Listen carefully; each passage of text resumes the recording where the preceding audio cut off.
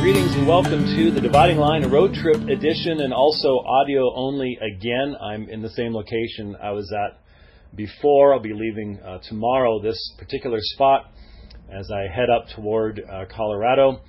And the internet is still not sufficiently present here to do anything else. And to be honest with you, it just seems to me that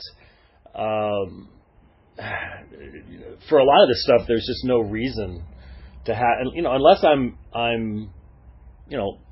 doing graphics or something like that, using the big board or something like that. You don't really need to see my ugly mug or anything like that.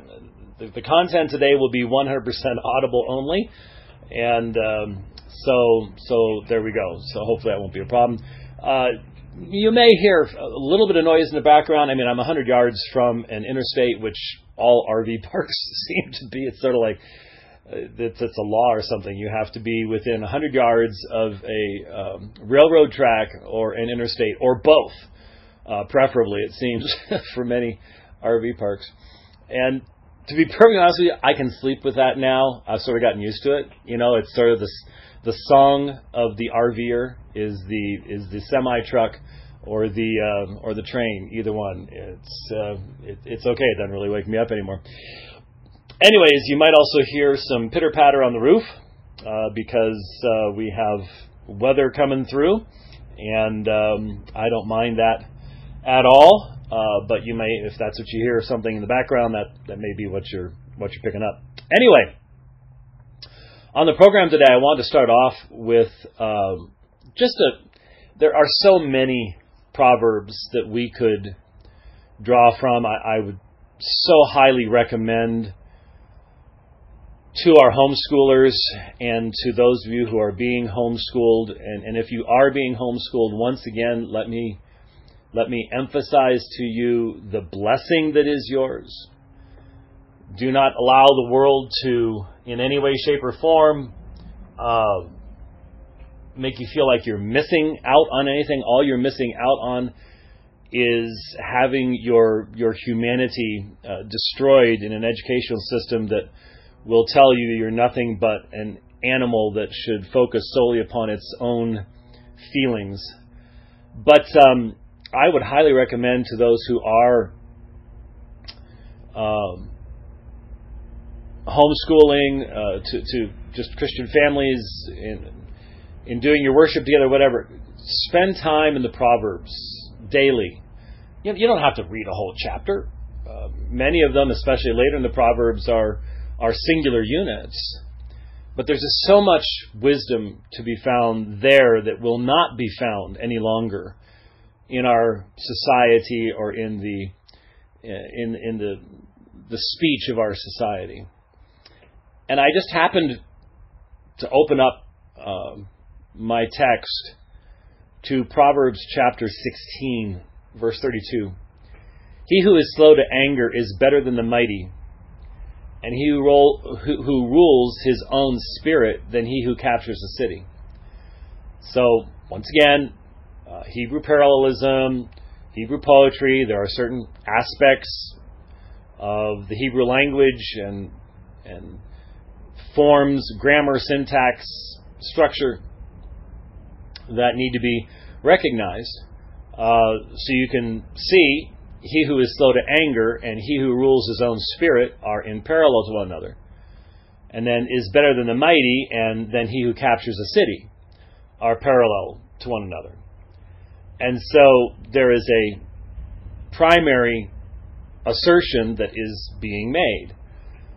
And that is, self-control makes you a greater person than having might, power, political authority, social authority, whatever it is, whatever better than the mighty, and then he who captures a city. Self-control, he who is slow to anger, he who rules his own spirit. Now, why do I emphasize this? Well, it's not just because I, like anybody else, has walked through a department store and seen the result of the secularization of our society as it impacts parenting. and you see these unruly, undisciplined, and I would say to you that means unloved children, who themselves will grow up and produce more of their own kind. I'm not saying just because we all see that all the time, but it's because our society has thrown off the depth of beauty and wisdom that comes from a recognition that we are the creatures of God and we are made by God for a purpose, for transcendent reasons, and we have transcendent meaning. And that means that unlike brute beasts, which is what secularism tells you you are, a purposeless cosmic accident, that in opposition to that lie, and it is a lie, you are a creature created by God to fulfill His will for your life. And you have meaning and you have purpose. And that means you are to be self-disciplined. It does not mean that you are to lack emotion or feeling. There is a place for anger. There is righteous anger in the human experience. But you are to rule your own spirit. You're not to be ruled by your spirit. You're to rule over your emotions, over your desires.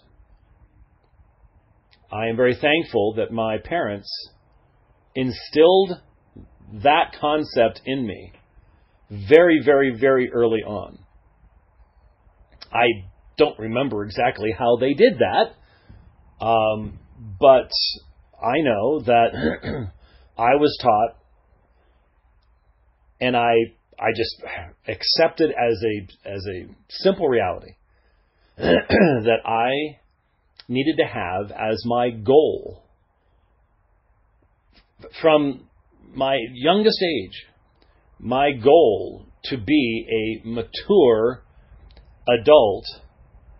And honestly, I expected to have to do that by the time I was about 18 years of age.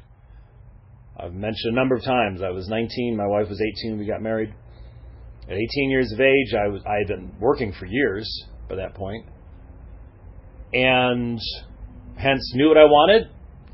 And when I saw that girl, I knew that was the girl that I wanted, and took me a few years, but went about working on that and succeeded.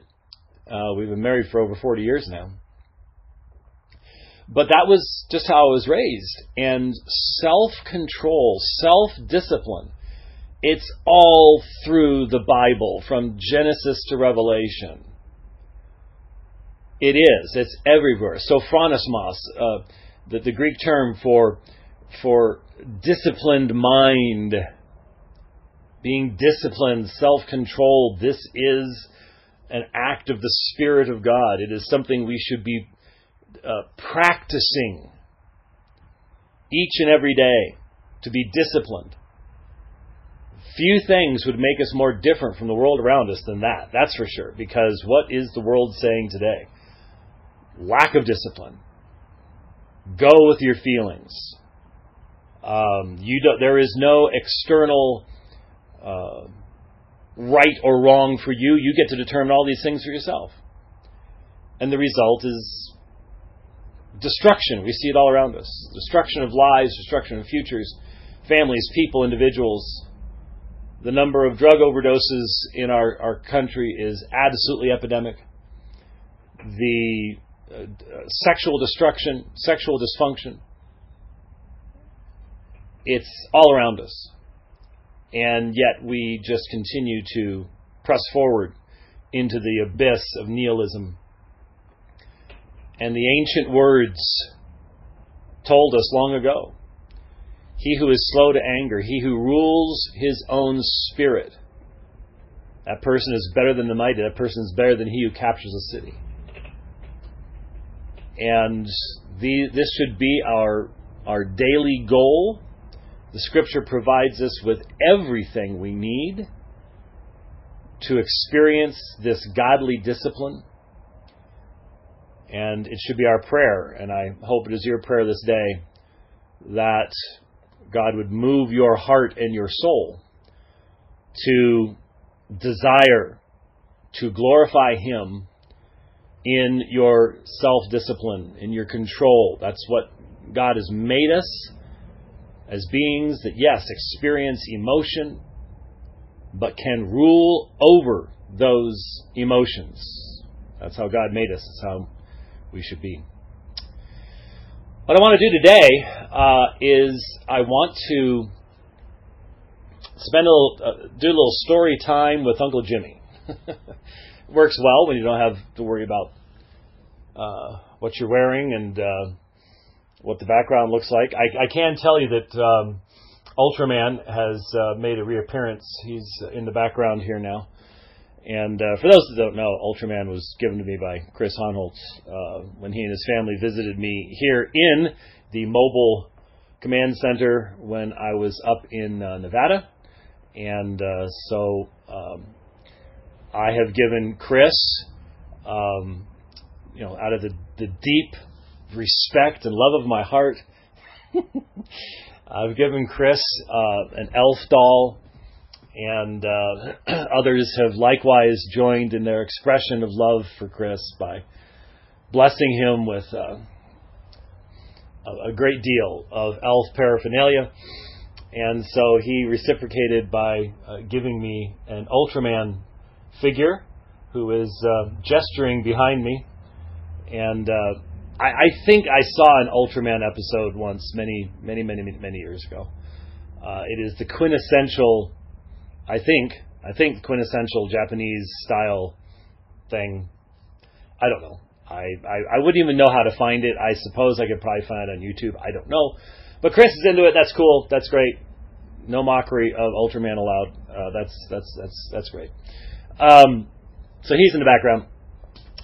But I'm going to shamelessly be reading today.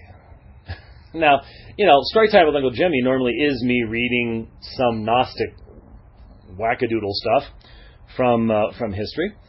But today I'm going to be reading from one of my favorite church history resources, 2,000 Years of Christ's Power by Dr. Nick Needham. And I've already, let the cat out of the bag in years past that Dr. Needham and I know each other. I'm thinking of the first time we met in Scotland, and how I just didn't know how to interpret Nick at all. That from that first meeting, it was a very casual meeting. We were eating at someone's home, actually. And then the second time we met, that's when I discovered his sense of humor. And ever since then, I'm just straightforward. I am so thankful that before the virus hit, one of the last trips that I got to make is I took an overnight train from London up to Inverness. And I surprised Nick. He did not know I was coming.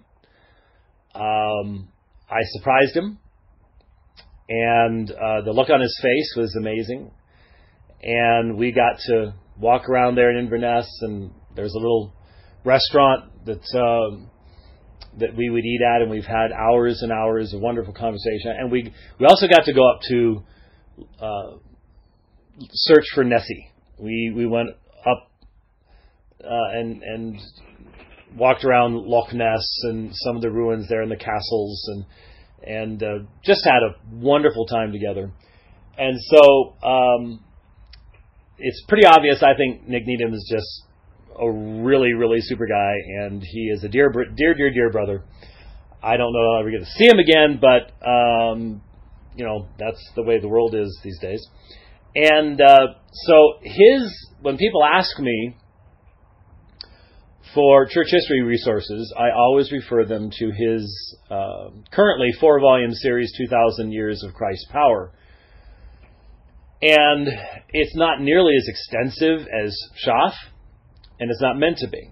He intended the writing level and style and content to be the person in the pew, not the fellow scholar in the university. And as such, it's much more enjoyable, though it does, thankfully, correct what is often found in many church histories, and that is Nick has a real expertise and interest in Eastern Christianity, and so it doesn't just ignore all of that. A lot of church histories that are written in the West just sort of tip their hat toward, something happened over there, but we're not really sure what. And he doesn't do that, so that's very helpful as well. But I've recommended the book to the series to so many people, and they've all reported that they've really been blessed by it and things like that. So I highly recommend. And I discovered, Nick didn't even know this, Volume 1 anyway. I haven't even looked to see if the rest are. I don't think they are. But Volume 1 is available on Audible, and I've actually been listening to it as I have chance between other things myself. And the fellow who recorded it, once in a while, I think twice has read immortality as immorality, but they look a lot alike. I get that, but it's well done. It's very easy to understand, and so I'd recommend that to you as well. But what I wanted to do is I wanted to just read some fairly lengthy sections and make some comments. So it's sort of a church history dividing line today. Make some good application of church history, and hopefully that will be a blessing to folks as well. I want to start off talking a little bit about the inevitable role of politics and worldly ambitions and nations and kings and emperors and everything else, not only in the history of the church, but, we have to be honest, in the theology of the church as well. Because you have to close your eyes and your ears to not recognize, if you do any serious reading in church history, the impact in the Reformation. I mean, why did Luther die of a heart attack? So natural causes, rather than tied to a stake, whereas so many others did die tied to a stake. Politics.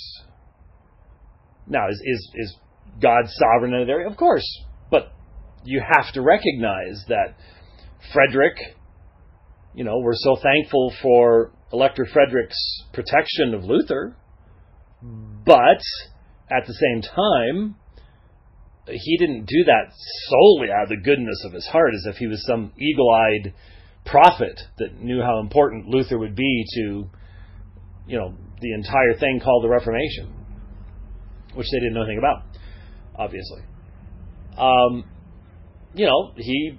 He had his own desires and his own goals and his own agenda, and God used all of that. And a lot of times, and I again told the story before, that when we did our Reformation tour, the year of the Reformation in Germany, the folks who went with us were surprised at how blunt I was in painting an honest picture of church history and the reality that Luther or Zwingli or Calvin would not have even extended the right hand of fellowship to most of us in that group because of our beliefs. And people were really shocked. They were really surprised at how clear I was in emphasizing those things and expressing those realities. But you have to tell the story the way it actually happened, especially if you want to make meaningful application in our day. Otherwise, you have a caricature. You have cartoons. I think a lot of people have a cartoonish view of Luther or Calvin or Zwingli or Bucer or Melanchthon or whatever. It just seems to be, sort of a cartoon type thing rather than the reality. So, with that in mind, I wanted to. Yesterday, I got a chance to go out, and my neighbor's pulling out behind me. You can probably hear them. They normally do gravel in these places. I understand why, but it does tend to make a little more noise. Anyway, I wanted to. Yesterday, I got a chance to do a ride, and this was a section that I was listening to on the ride, and I thought, this is important to recognize. I've never had a real high view, personally, of Cyril of Alexandria as an individual, as a theologian, his behavior toward others, things like that. And in reading Dr. Needham's work, I was once again reminded of what that was.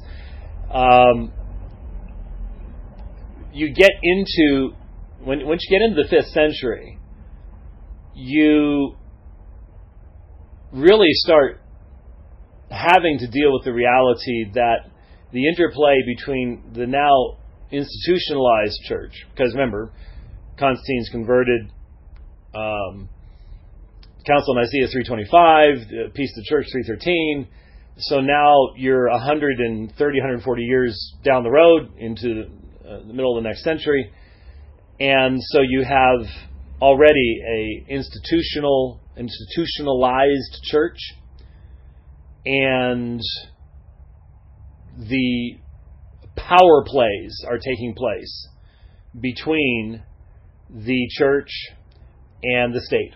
It's inevitable. It's clear. It's right there in front of us.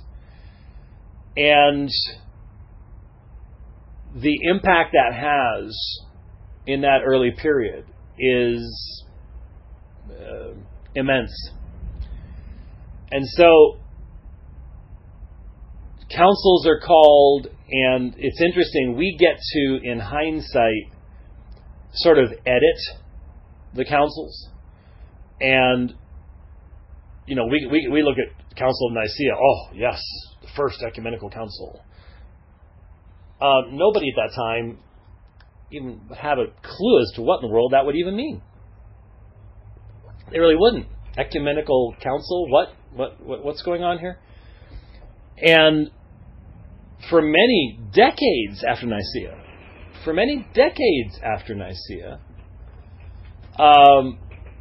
it was not even certain that Nicaea would survive as something that was considered to be orthodox. So it's only hindsight that has invested Nicaea with the authority it has, or Constantinople, or Chalcedon. But then you have the story of the robber synod. And so let me just pick up, the first two things, this one I'm going to read is from the first volume. I'm going to read a section from the third volume on a more modern topic, and then we'll finish off with hopefully an edifying section back in the first volume of 2,000 Years of Christ's Power. So again, what I'm reading, Dr. Nick Needham, 2,000 Years of Christ's Power, highly recommend it to you. The set looks really nice, but like I said, you can get, it's in Logos as well. In fact, I'm reading it from Logos. I have the first volume with me, but I'm, quite honestly, the font is 3 times larger on my screen than it is in the text. That's just one of the benefits. Until the big EMP hits, and then I won't be able to see anything anyways. All right. So I'm picking up in the middle of a story, and you'll sort of have to move along from there. Flavian, Patriarch of Constantinople from 447 to 449, was a moderate Antiochene. Now this is a discussion of the Christological controversies and I'm commenting here obviously, the contrast between Antioch and Alexandria. The Alexandrian tendency was to a hyper-emphasis upon the deity of Christ, the expenditure of his true humanity. The emphasis in Antioch tended toward because of it, the necessary emphasis on both biblically, tended toward division. All of the Christological controversies, whether it's Nestorianism, Apollinarianism, Eutychianism, these all have to do with how we understand the relationship of the divine and the human in Christ, and all of that is forced upon us by Scripture. And with Nicaea's definition, now you have to deal with, okay, if Christ is homoousios with the Father, the Bible has told us he's Yahweh in human flesh, so how are we to understand the relationship of the divine and human in Christ? And let's just be honest, the only meaningful answers to those questions are going to be biblically given to us, because that's, what else do we have? And one of the great dangers is when the church, in the ancient context and the modern context, decides that there are questions that we must answer that God never intended us to have answers to, and that means we have to pull stuff in from outside to come up with those answers, and that's very, very dangerous. So you have Antioch and Alexandria going back and forth. So Flavian, Patriarch of Constantinople, now keep stopping. The Patriarch of Constantinople, again, further development over time, these are called the Apostolic Sees, the cities that claimed to have been founded by apostles, and they have special authority at this point in history. Flavian was a moderate Antiochene and condemned Eutychianism, for his extreme Alexandrian teaching, but Eutyches had powerful friends at court, that is, the court of the emperor, and the new Patriarch of Alexandria, Dioscorus, strongly supported him. Dioscorus had all of Cyril of Alexandria's violent hostility to Constantinople and the Antiochenes, but none of Cyril's thoughtful mind or penetrating spiritual insight. In fact, Dioscorus, I found this description rather interesting. Dioscorus was little better than a theological thug, a gangster strutting around in a bishop's robe. Well, Nick, why don't you tell us what you really think?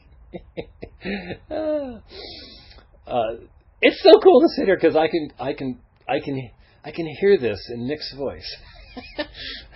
Was little better than a theological thug. I'm sorry. To settle the controversy, Emperor Theodosius summoned another council at Ephesus in 449.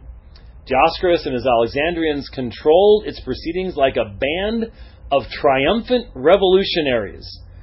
In an anti-Antiochene rampage, they reinstated Eutyches, outlawed the Formula of Union of 433, and deposed Patriarch Flavian and several other leading Antiochene bishops, notably the great Bible commentator Theodoret of Syros and Bishop Ibis of Edessa, who had tried to mediate between Nestorius and Cyril.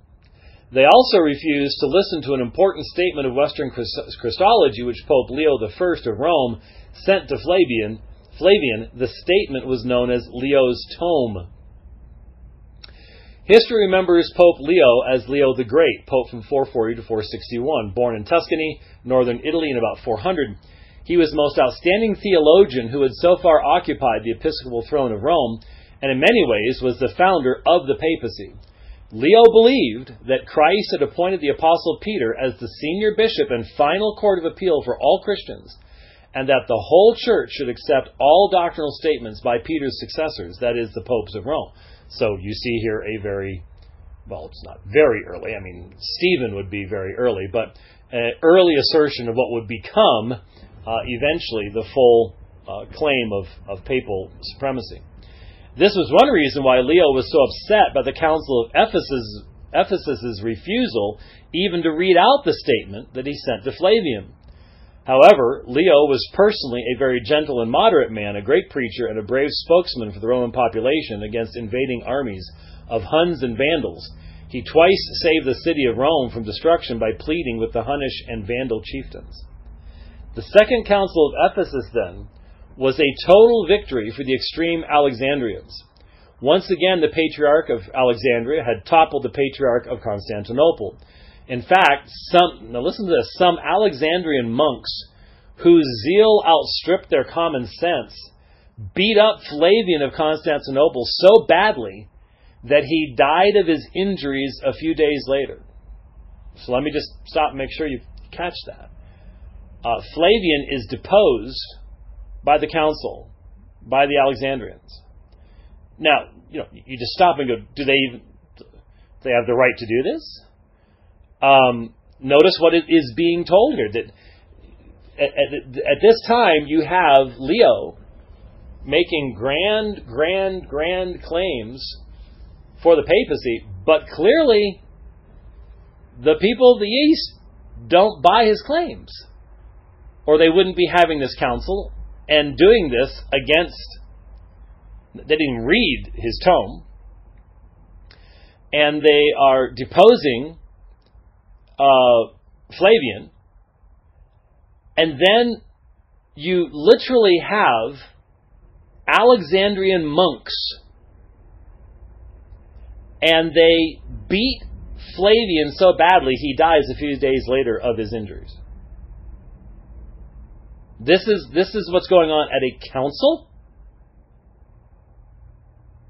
His replacement as Patriarch of Constantinople was Anatolius, an Alexandrian and a friend of Dioscorus. Oh, how would that work? Oh, you mean there's politics involved here? You're not choosing the best person for the job? However, the Alexandrians had triumphed at Ephesus only because imperial troops and gangs of violent Alexandrian monks had backed them. So they are making theological assertions. They're saying you're not to use this formula, and you are to use this. And what's the fundamental power behind it? Imperial troops and gangs of violent Alexandrian monks. Pope Leo positively glowed with rage and thundered against the wicked council as a synod of robbers. The name stuck, and the council is still referred to today as the Robber Synod. The decisions of Ephesus were beyond remedy as long as Emperor Theodosius II lived. See that? So here is a council, and its theological decisions cannot be challenged as long as the emperor behind it lives. As luck or providence would have it, he was killed in a riding accident in 450, and the new emperor, Marcion, not Marcion, O-N, but I-N, Marcion, was favorable to the cause of Rome and the Antiochenes. In 451, he summoned a fresh council at Chalcedon near Constantinople. There were some 400 bishops present, almost all from the east, together with ambassadors of Pope Leo. It proved a difficult gathering. Most of the bishops were disciples of Cyril of Alexandria, but opponents of Eutyches and Dioscorus. And they did not know how to express Cyril's Christology in a way that would exclude the teaching of Eutyches.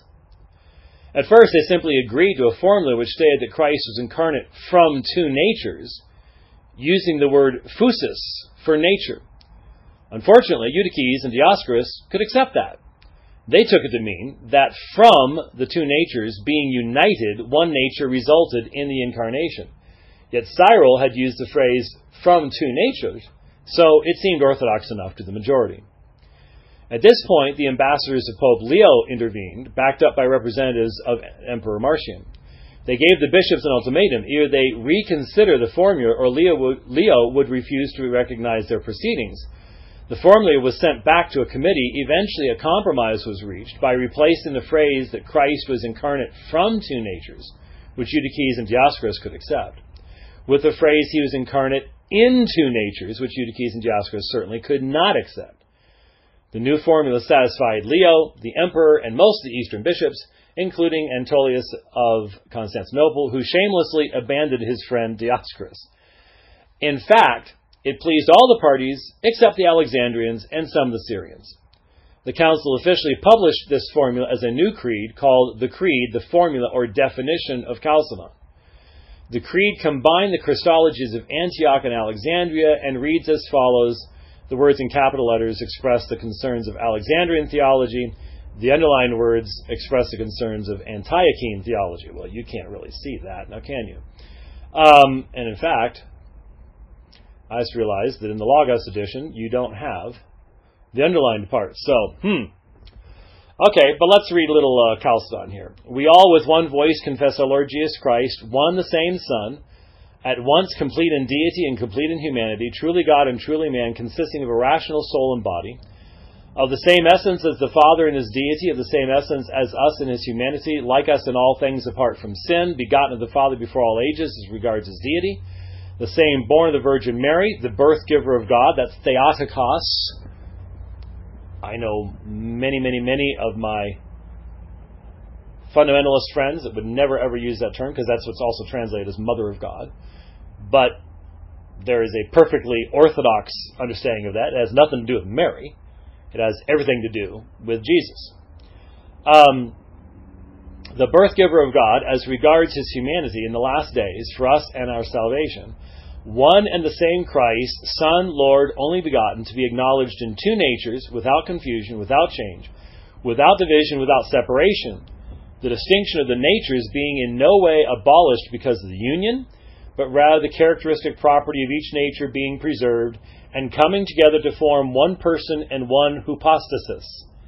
He is not split or divided into two persons, but he is one the same Son, and only begotten, God the Logos, the Lord Jesus Christ, as formerly the prophets and later Jesus Christ himself have taught us about him, and as it has been handed down to us by the creed of the fathers. That's the end of the quotation from Chalcedon itself. Dr. Needham continues. The creed accepted the Alexandrian view that Christ was one single person, and it implied, if it did not explicitly state, that this person was the only begotten God the Logos. It also affirmed the Alexandrian belief the divine Son underwent all the human experiences of Jesus Christ, so it was proper to say that God the Son was born of Mary. The Virgin Mary was the birth giver of God. But the creed also accepted the Antiochene view that Christ's human and divine natures each kept their own distinctive qualities and properties. Christ's humanity was as real and complete as ours. It was not swallowed up or absorbed by his deity. Christ had two complete, distinct natures, fully and truly human, fully and truly divine. Finally, the creed made it clear that physis and hypostasis were no longer to be understood in the same sense in the doctrine of the Incarnation. Physis meant nature, not person, and hypostasis meant person, not nature. In this way, the unclear language which had confused the whole debate between Alexandria and Antioch was decisively settled. Christ was one hypostasis in two physis, one person in two natures. The council had not yet finished its work. It overthrew the decisions of Ephesus taken only 2 years previously. It deposed and banished Dioscorus of Alexandria. It restored to office most of the Antiochenes, whom the council of Ephesus had deposed. It sanctioned a new standard of orthodoxy made up of the Creed of Chalcedon, the Creed of Nicaea, and the Council of Nicaea in 325, the Nicene Creed from the Council of Constantinople in 381, 2 letters of Cyril of Alexandria, and Leo's tome, the doctrinal statement which Pope Leo had sent to Patriarch Flavian in 449. So, what is the reason for looking at something like this? Well, God is Lord of history, and God was behind Constantine's conversion. He was behind the persecution before that.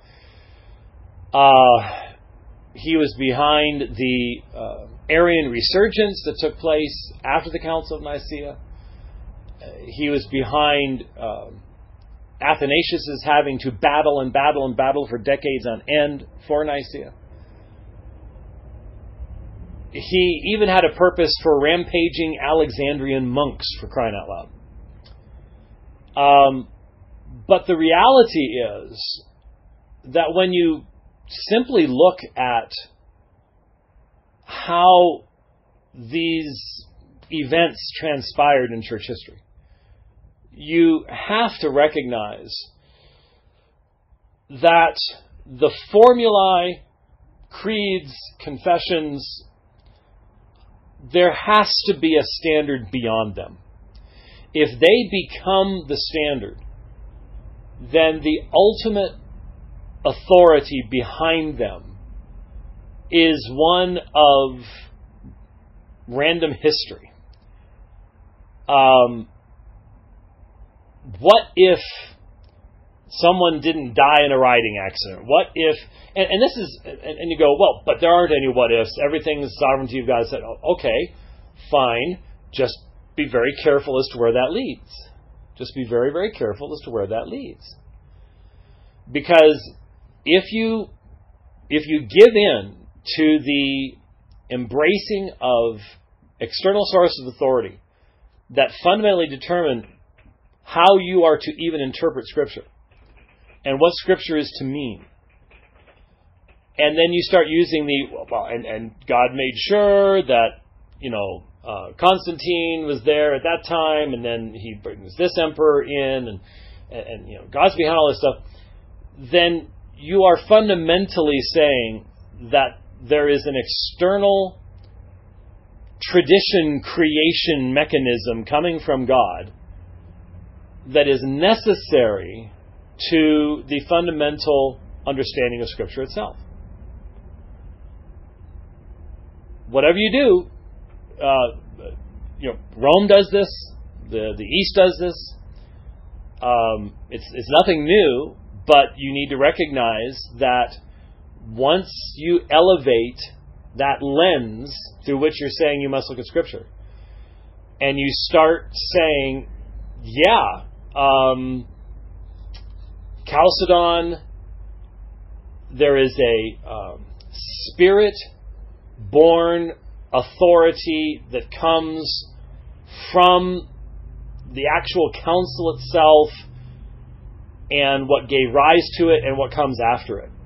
You're going to have a really hard time not eventually subjugating the text of Scripture to the opinions of those who came before. Because someone, you can have a great, great, great theologian that has 99% of everything spot on right. But that 1% is going to grow over time if you simply repeat the opinions of those who came before. That's one of the things that truly bothers me about reading medieval types of interpretation, where you can see that the opinions of an Augustine, and you can fill in lots of other folks, of a Jerome, or you can go earlier, you can go to a Chrysostom, whatever. Those opinions are given a weight of authority that in medieval exegesis has much greater authority than the grammar of the text itself, especially when we come to both Testaments, because in Western medieval interpretation, you have almost no one who's actually dealing with the original languages any longer anyways. They're focused almost completely upon Latin. And so just think about how vitally important it is in Colossians 2:9 to recognize that theotetos is a different term than theotes, which is used in Romans 1. The theotetos means that which makes God God. It is the very essence of deity itself. And this is what is being asserted. It dwells in Christ. Somatikos, bodily. Those are lexical and grammatical observations that would be replaced in most medieval interpretation by the opinions of earlier writers, many of them not having access to the original languages. Even if you're quoting from someone who originally wrote in Greek, at least that's better, but very, very few of the early fathers, Origen and Jerome almost exclusively, had access to the original language of the Old Testament. And so what functionally happens to Sola Scriptura when a body of exegetical tradition ends up having a greater impact on the interpretation of Scripture than the original languages themselves? I think that is something that should be given consideration, thought about. And likewise, when we do look at councils,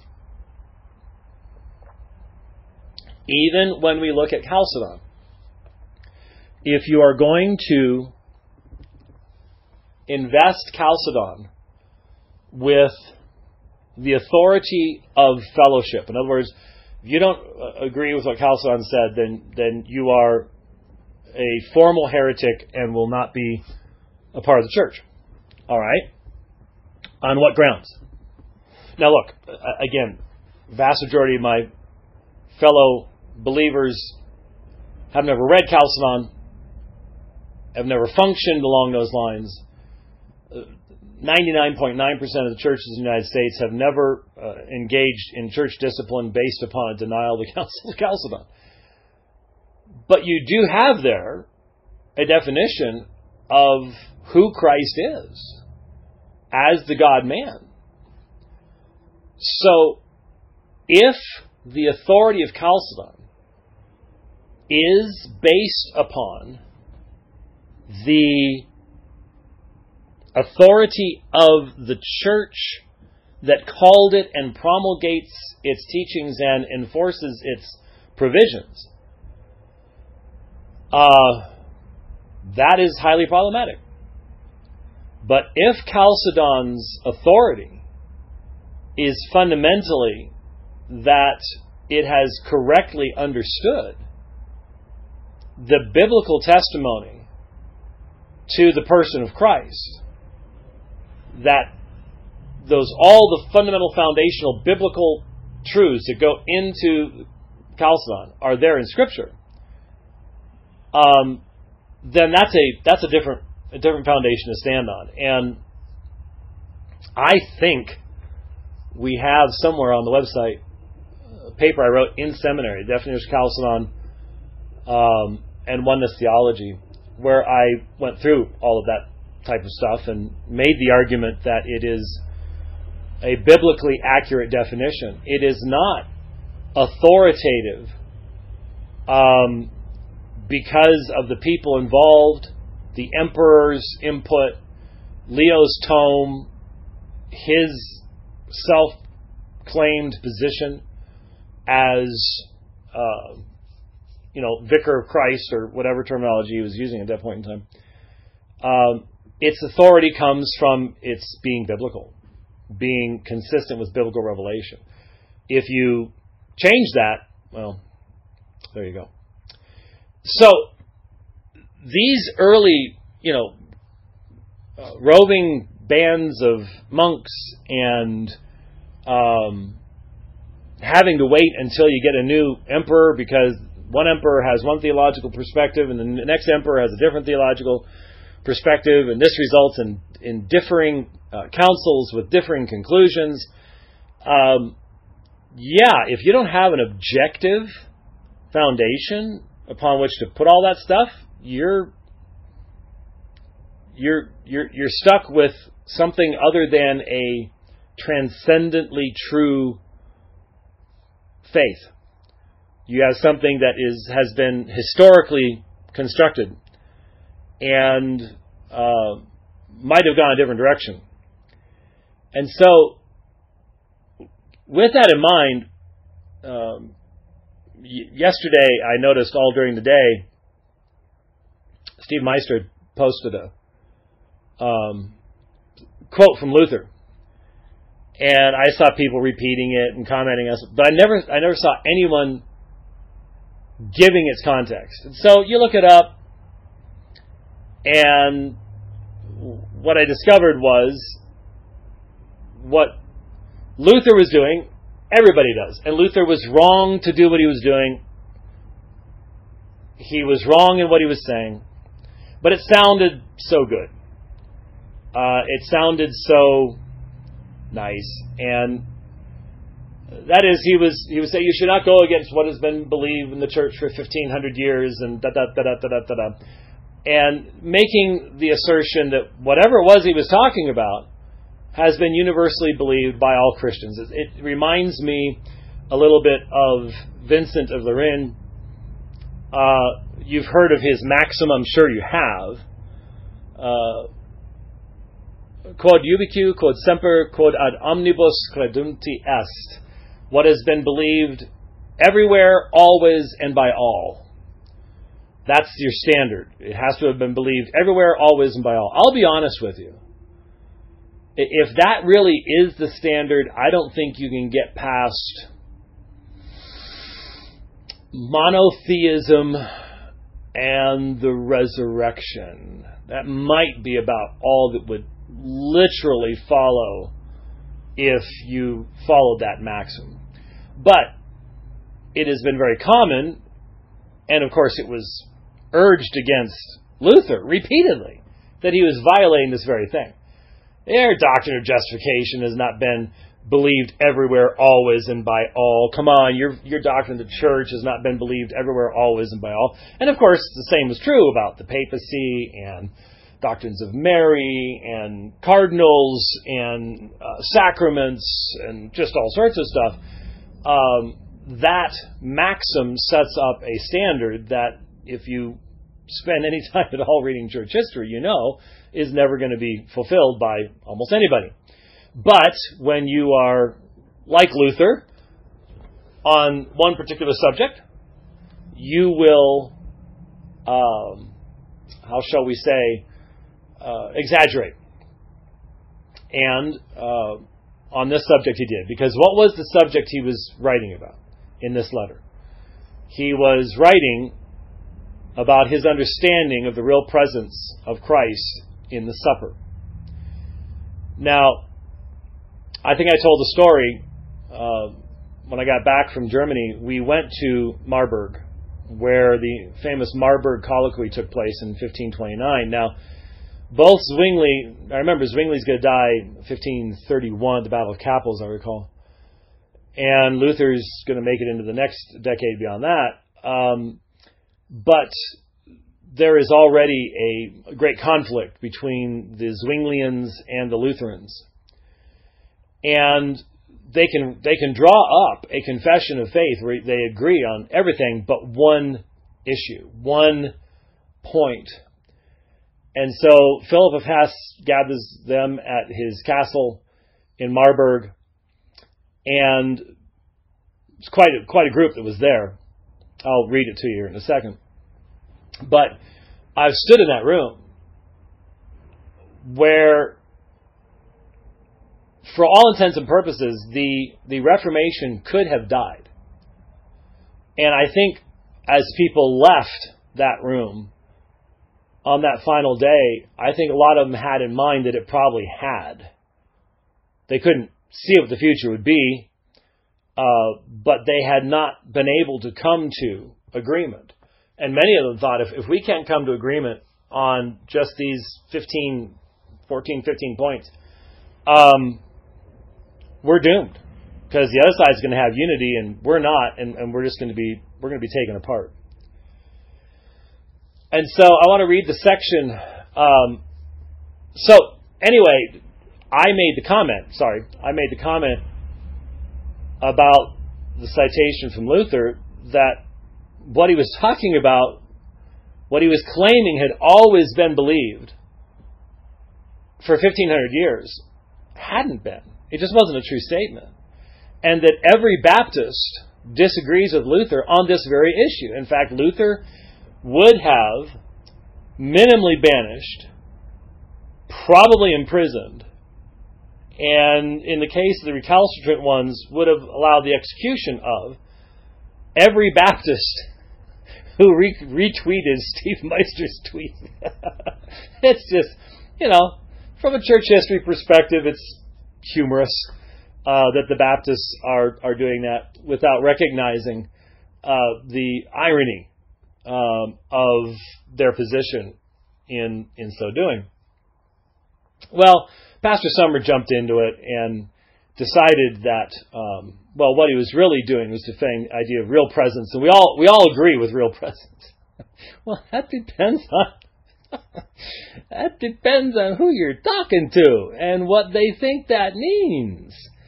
And no, the London Baptist Confession of Faith does not have Luther's view, and so it was an awesome example of somebody saying, well, I'm going to continue to believe this is true, and I'll just pick and choose my points and make it fit. And Luther would have looked at Pastor Summer either with tremendous anger or just gales of laughter. That, well, I'm just making a distinction here. He didn't let Baptists make distinctions. Okay, and that wasn't allowed. You didn't get to do that. The citation of Luther at that point being done by a Baptist is just a church history joke. It should cause us all to go, really? Okay.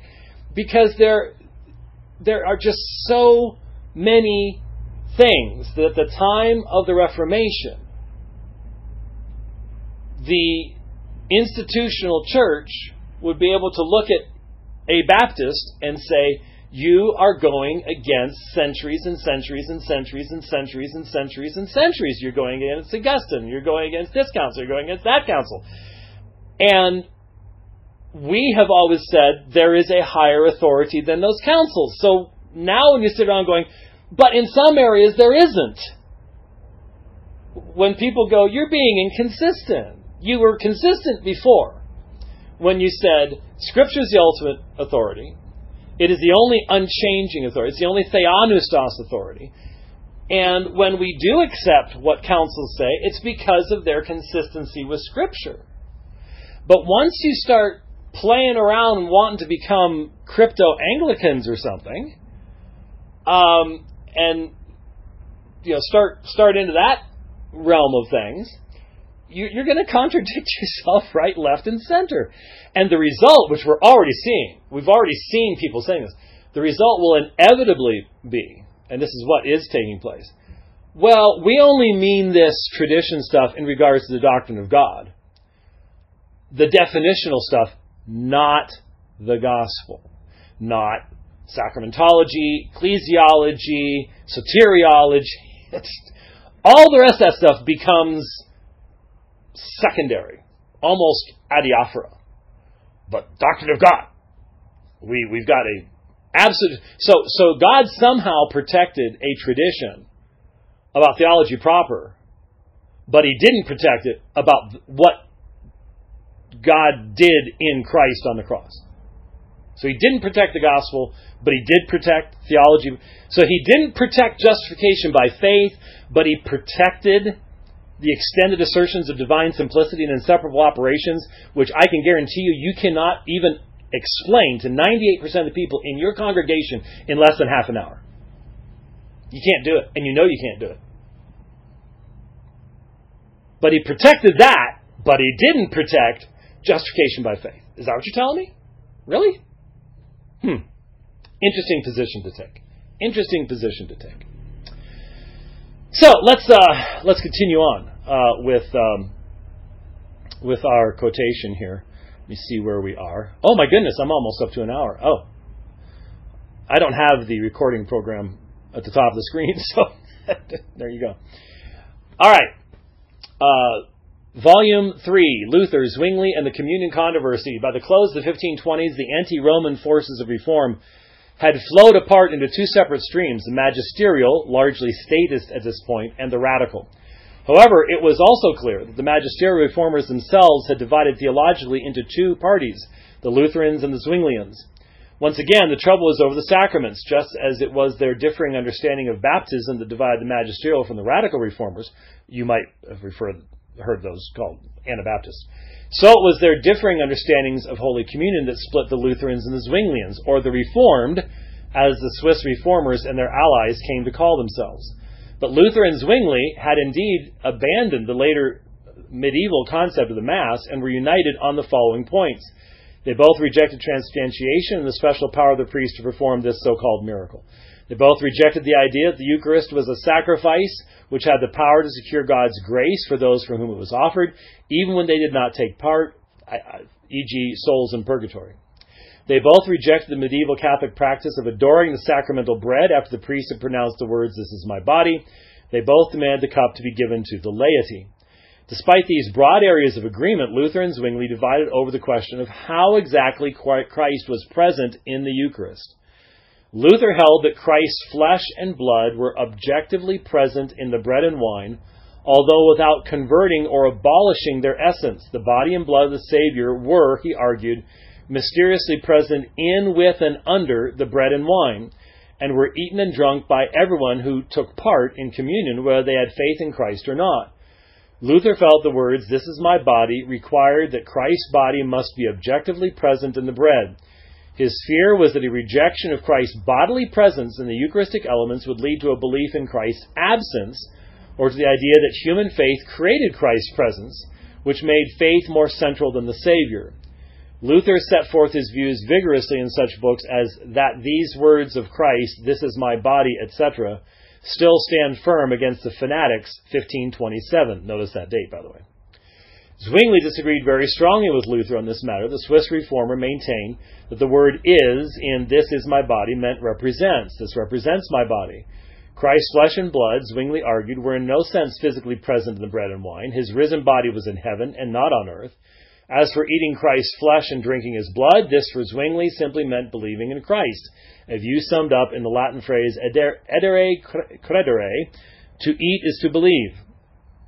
In Holy Communion, therefore, believers alone ate Christ, that is, exercised faith. Any unbelievers who took part received only bread and wine. Christ was present in the Lord's Supper, Zwingli argued, not as man, but as God, not in his humanity, but in his omnipresent deity. Zwingli set forth his view in books like A Clear Exposition of Christ's Last Supper, 1527. Okay. The German-Swiss controversy became even more explosive and divisive when Luther tried to defend his view of Christ's presence in the bread and wine by an argument from Christology. The union between Christ's divine and human natures was so close, Luther said, that each nature communicated its properties to the other. Christ's humanity imparted to his deity the capacity for suffering and death. His deity bestowed on his humanity its omnipresence, the divine quality of being everywhere. This is called the doctrine of ubiquity, by the way. Christ was therefore everywhere, not just as God, but as man. He was omnipresent in his human nature. So it followed that his body and blood were present in the bread and wine of communion. Zwingli passionately rejected this argument. He did not accept that Christ's two natures conferred their properties on each other. He accused Luther of reviving the ancient heresy of, who would that be? What we were talking about earlier. Eutyches, condemned by the Council of Chalcedon. That is, the heresy of denying the reality of Christ's human nature by teaching that in the Incarnation his deity swallowed up and absorbed his humanity. A human body, Zwingli argued, cannot be everywhere without ceasing to be a real human body, because it is the nature of a human body to occupy a particular place. He also told Luther that if the German reformer's view was correct, Christ's body would be present in every slice of bread, not just the bread of the Eucharist. Luther's response was that while Christ's body was indeed present in every slice of bread, it was only in the Eucharistic bread that it was present as a sign of God's grace, just as God is present everywhere, but he is not graciously present everywhere. Outside the gospel, God is present purely as Creator and Lord, with no saving benefit, no promise of forgiveness. Lutherans also felt that Zwingli's Christology was Nestorian, separating the divine and human natures so far as they ended up not being really united at all, merely placed alongside each other like two persons. The controversy between German Lutherans and Swiss Reform became extremely bitter. Luther refused to recognize the Protestants of Switzerland as fellow Christians. They were depraved heretics to be resisted at all costs. Luther had the sort of personality that sees life in starkly black and white terms. Something was either of God or of Satan. There could be nothing in between, and, to his critics at least, he seemed to have an unfortunate habit of assuming that people were of God if they agreed with Martin Luther, and of Satan if they did not. By the way, I stopped my quotation for just a moment. This is 1529, and his book 1527. And if you've listened to my talk on the two Luthers, where's the dividing line? 1525. That's when Luther changes. And this black and white, irascible Luther, my understanding is that at Marburg, Zwingli treated Luther with great respect, referred to him as a Christian, as a brother, someone from whom he had learned much, and Luther did not return the respect to Zwingli at all. And at Marburg, Zwingli convinced the majority of the people of his views. It wasn't Luther. Luther was obstinate, but his arguments were not biblical. They could not deal with the presentation that Zwingli himself was making. And part of that was simply due to Luther's being nasty. He was just being very, very nasty. On top of this, Luther remembered that his radical enemy, Andreas Karlstadt, held the view of communion that Zwingli was now teaching. So Luther had already learned to link this view with a satanic attempt to undermine the Reformation from within. The religious chaos Karlstadt had unleashed in Wittenberg in 1522 haunted Luther's mind. Zwingli then simply became a Swiss Karlstadt in Luther's eyes. Luther therefore condemned the Swiss reformer in the most forthright words, "I cannot regard Zwingli or any of his teachings as Christian at all. He neither holds nor teaches any part of the Christian faith rightly, and is now 7 times more dangerous than when he was a papist." End quote. Luther warned people to shun Zwingli's books as the poison of the prince of hell, and even said he would rather drink blood with the papists than wine with the Zwinglians. This is the second Luther. This is the irascible Luther. This is the incalcitrant Luther. This is not a Luther that was bringing peace and harmony in any way, unfortunately. And you know what? We see people like this today. I mean, think about everything they agreed on regarding the supper. But one area of disagreement, and Zwingli's not even a Christian. He neither holds nor teaches any part of the Christian faith rightly. Wow. And is now 7 times more dangerous than when he was a papist. Cancel culture. Lutheran version. 1500s version. It's even worse today. Luther's attitude stirred Zwingli, Oecolampadius, and the Swiss reformers to deep anger. The Swiss wanted both religious unity and a political alliance with the German Lutherans to deter Roman Catholic rulers from trying to reimpose Roman Catholicism by force on Protestant lands. They recognized the Lutherans as fellow Christians and were appalled that Luther should be splitting the Reformation movement in the face of the common enemy, Rome. Oecolampadius summed up the exasperated feelings of the Swiss toward Luther, quote, "Since he has lost all control of himself, he now believes that the greatest sin and unfairest act in the world is to criticize him. We have here a miserable creature who smashes up heaven and earth merely because we have told him that he too, as a man, might go wrong, and that those who put their faith in him might miss the mark. Thus, according to him, we overthrow the entire faith. Not so, my brother. But we must not get it into our heads that the Holy Spirit is bound to Jerusalem, Rome, Wittenberg, or Basel, to yourself, or to any other man." End quote. Amen to that. With this kind of language flying back and forth between Luther and Swiss reformers, it is not surprising the Roman Catholics began laughing the Reformation as a movement doomed to self-destruction. Well, here's the whole story of Marburg Cholera. I guess I need to read it. Efforts were made to reconcile the Germans and the Swiss, especially by Philip of Hesse, the young Lutheran prince of Hesse in western Germany. Philip had sympathies with Zwingli's doctrine of communion. He also believed strongly in the need for a political alliance between German and Swiss Protestants, especially after the Diet of Speyer in March of 1529, where the Holy Roman Emperor Charles V had canceled religious freedoms previously granted to German Lutherans. At Philip's insistence, therefore, the Swiss and German reformers met at Philip's castle in Marburg in October 1529 to hold a colloquy, a conference, on the doctrine of Holy Communion. It was one of the greatest gatherings of Reformation theologians. The German delegation was led by Luther, Melanchthon, and Justus Jonas from Wittenberg, and 3 other distinguished Lutheran reformers, Johannes Brenz of Swabia, Andreas Osiander of Nuremberg, and Johann Agricola of Augsburg. The Reformed delegation was led by Zwingli from Zurich, Oecolampadius from Basel, and 3 eminent reformers from the South German imperial city of Strasbourg, Martin Butzer, Caspar Hedio, and Jacob Sturm. The colloquy achieved nothing. At its very outset, Luther took a piece of chalk and wrote on the table the words, "This is my body." He then informed Zwingli and his colleagues that he would understand these words literally unless the Swiss could prove beyond doubt that is did not mean is, but represents. Over the 4 days of debate, 1st to 4th of October, the Swiss reformers could not shake Luther from his position. Philip of Hesse and Zwingli were bitterly disappointed. Zwingli begged with tears in his eyes that the two parties should unite in spite of their disagreement. But Luther refused even to admit that the Swiss reformers were Christians. As an attempt at uniting Protestants, therefore, the colloquy was a spectacular failure. However, from the Swiss standpoint, it made two gains. Philip of Hesse was won over to a more Zwinglian view, which heralded the future growth of Reformed faith in southwestern Germany, while Columbatius had persuaded Melanchthon that the early church fathers did not support Luther's doctrine of communion, which heralded Melanchthon's acceptance of the Reformed view as stated by Butzer, John Calvin, and Peter Martyr, an event that was to ignite consuming fires of controversy within Lutheranism after Luther's death.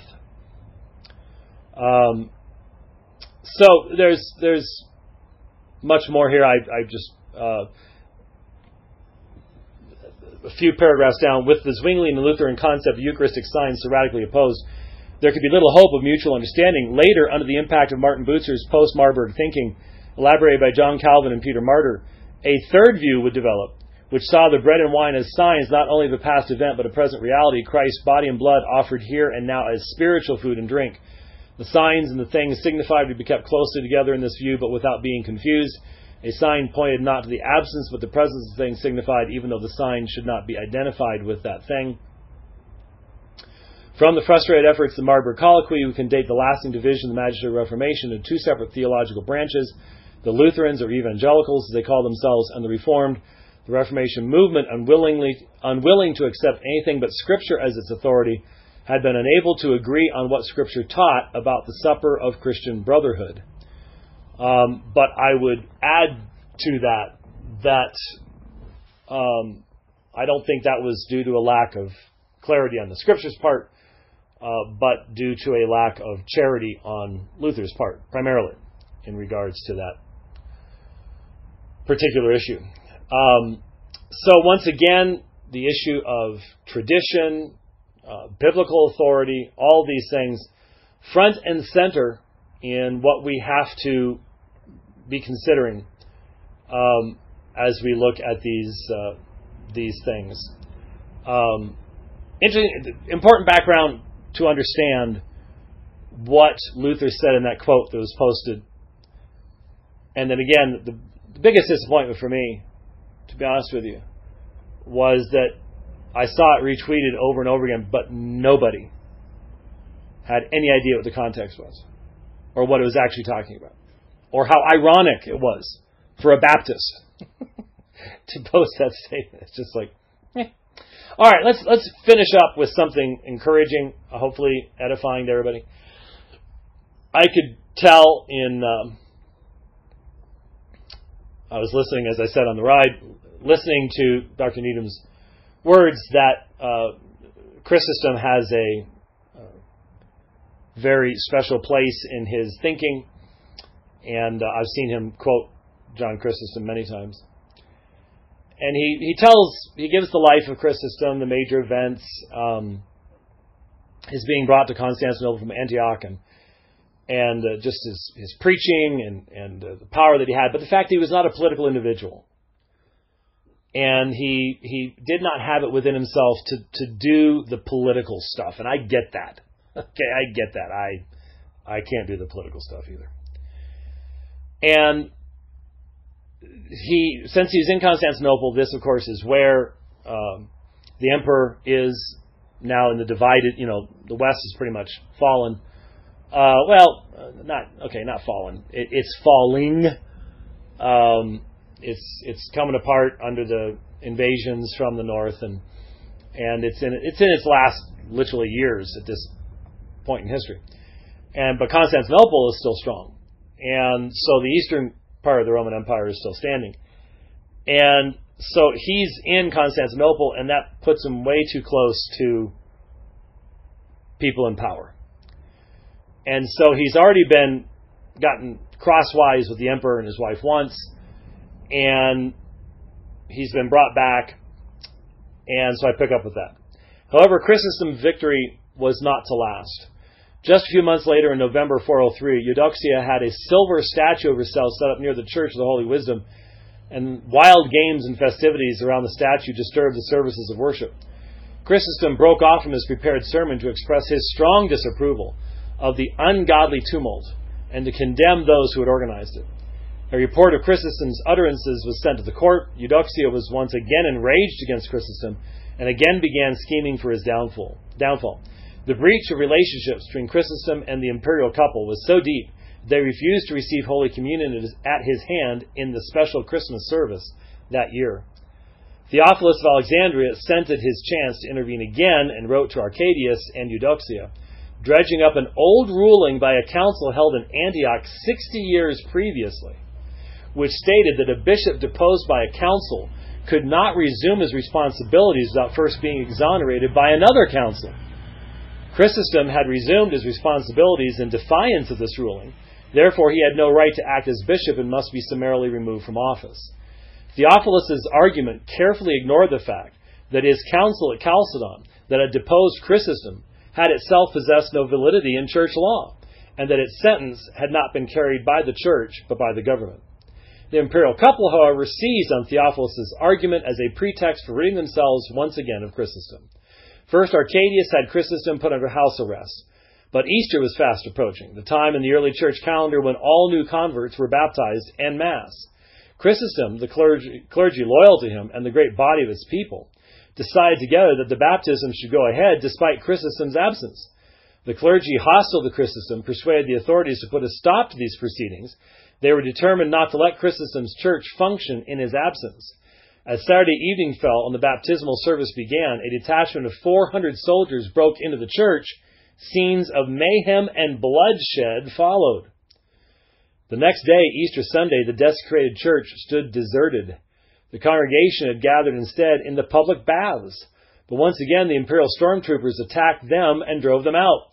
Some of the clergy and even more lay people were thrown in prison. Chrysostom himself remained under house arrest for a further 2 months, during which at least one attempt was made to assassinate him, not by the emperor or empress, but almost unbelievable, by his clerical enemies. The government seems to have been paralyzed over this period, shaken to the core by the mass popular support for Chrysostom. Eventually, however, Chrysostom's foes among the clergy persuaded Arcadius to send him away into exile again. Chrysostom could have raised the mob against the emperor, but he meekly submitted to the injustice. There was an emotional farewell in the Church of the Holy Wisdom between Chrysostom and his committed followers among the bishops, presbyters, and deacons, and a more private parting in the baptistry between himself and faithful Olympias and 3 other deaconesses. Then the soldiers escorted him to a ship and to his second exile. By the way, just in passing, you can't get that many people into the baptismal font of the Presbyterian Church. Just think about it, you'll get it. The ship took Chrysostom once again along the southern coast of the Black Sea, at length to Armenia, where he was to remain under constant military guard for 3 years, dragged about from one city, town, or village to another. The situation in Constantinople was grim during Chrysostom's exile. A new bishop of the Church of the Holy Wisdom had been appointed, but the majority would have nothing to do with him, remaining loyal to Chrysostom and meeting in the open air for worship. Many of Chrysostom's supporters were subjected to brutal government persecution, including Olympias, who was punished with a crippling fine when she steadfastly refused to acknowledge the new bishop. The divisions in the church spread far beyond the capital city, with clergy and people lining up either behind Chrysostom or behind his opponents, splitting many a congregation. These divisions were not to be fully healed for another 30 years. Early in 407, Arcadius and Eudoxia decided to intensify the misery of Chrysostom's exile by deporting him to the remote, inhospitable fortress town of Pitius, on the furthest eastern extremity of the empire. The military escort was instructed to show no regard for Chrysostom's well-being, and so he was forced to march the great distance on foot and was deliberately exposed to a deadly combination of scorching sun and lashing rain. After 3 weeks of this treatment, Chrysostom collapsed, still some way from Pitius, at a hamlet called Bizeri. Racked with fever, his skin baked as red as a brick, Chrysostom died within hours of his collapse, aged 58. His last words were, "Glory be to God for all things." 31 years later, in 438, the Emperor Theodosius II, son of Arcadius and Eudoxia, brought Chrysostom's remains back to Constantinople. He publicly begged forgiveness for the terrible sin of his parents and had the saint's bones buried in the imperial capital in the Church of the Holy Apostles, traditional burial place for bishops and emperors. The whole city turned out to celebrate the vindication of their beloved bishop's memory. The tables had turned conclusively. No one could now be found to vilify Chrysostom. The homecoming of his bones ended the divisions in the churches of the East. From that time to the present day, the Universal Church has recognized Chrysostom as one of its most luminous stars, a bishop of pure character and steely integrity, a patient martyr for his Lord, a biblical preacher never surpassed in holy eloquence, John of the Golden Mouth. Certainly Chrysostom was the most gifted preacher and Bible commentator of the Eastern Church in the patristic age. His fate, however, showed that no bishop in the Eastern Empire could hope to stand up against the power of his emperor, in contrast to the West, where Ambrose of Milan had forced Theodosius I to bow to his will. Much that could be said there, much to ponder. I was especially thinking about the fact that he could have he could have forced violence rather than being deported, exiled, but he chose not to do that. That's something that these days I think we need to be considering and thinking about. What is the proper Christian role? And that is not an easy thing to discuss. I am well aware of that. But I just say that in passing, that is something that there are plenty of examples on both sides of the line to look at when it comes to that particular subject in church history. There truly is. And so that would be one thing for us to look at. Okay, all right. Well, that was a lot longer than I expected it to be. But there you go. Hopefully a little story time with Uncle Jimmy will be useful to everybody and give you some background to think about. And I love talking about church history anyways. So looking toward the future, I seem to recall doing some programs from my next major stop in the past, but that would actually only possibly be on Mondays. I don't know. Doing it this way is easy because it's a audio file is a lot smaller to upload than a video file. So I could literally do that through my phone if I needed to without blowing up my monthly use. As if it's an audio file. So we will stay in touch. We'll continue doing programs. But I know that I did numerous programs in Denver, and I'm staying at the same park that I stayed in Denver last time. And so we shouldn't have any issues at that point. We'll be able to fire up the extra monitor and get back into accordance and do some things like that. So that's where we'll be going. And right now, the only thing in Denver that I have nailed down right now is the conference with Jason Lyle at Redemption Hills Church. We're looking at something for the next week, but that hasn't gone through yet. I'm not sure if it's the result of the cancel culture movement against me right now, the absurdity of Neo-Socinianism and silliness like that. I don't know, but we will see what comes of all that. But as I've said for a number of weeks, really looking forward to being with Jason up there at Redemption Hills Church. So just go to Redemption Hills Church. Just if you just put Redemption Hills Denver, it'll come up, and schedule and what the topics are and stuff like that. We'll all be there for you. And so we look forward to seeing our friends up in that area. And thanks for listening to The Dividing Line today. We'll see you next time. God bless.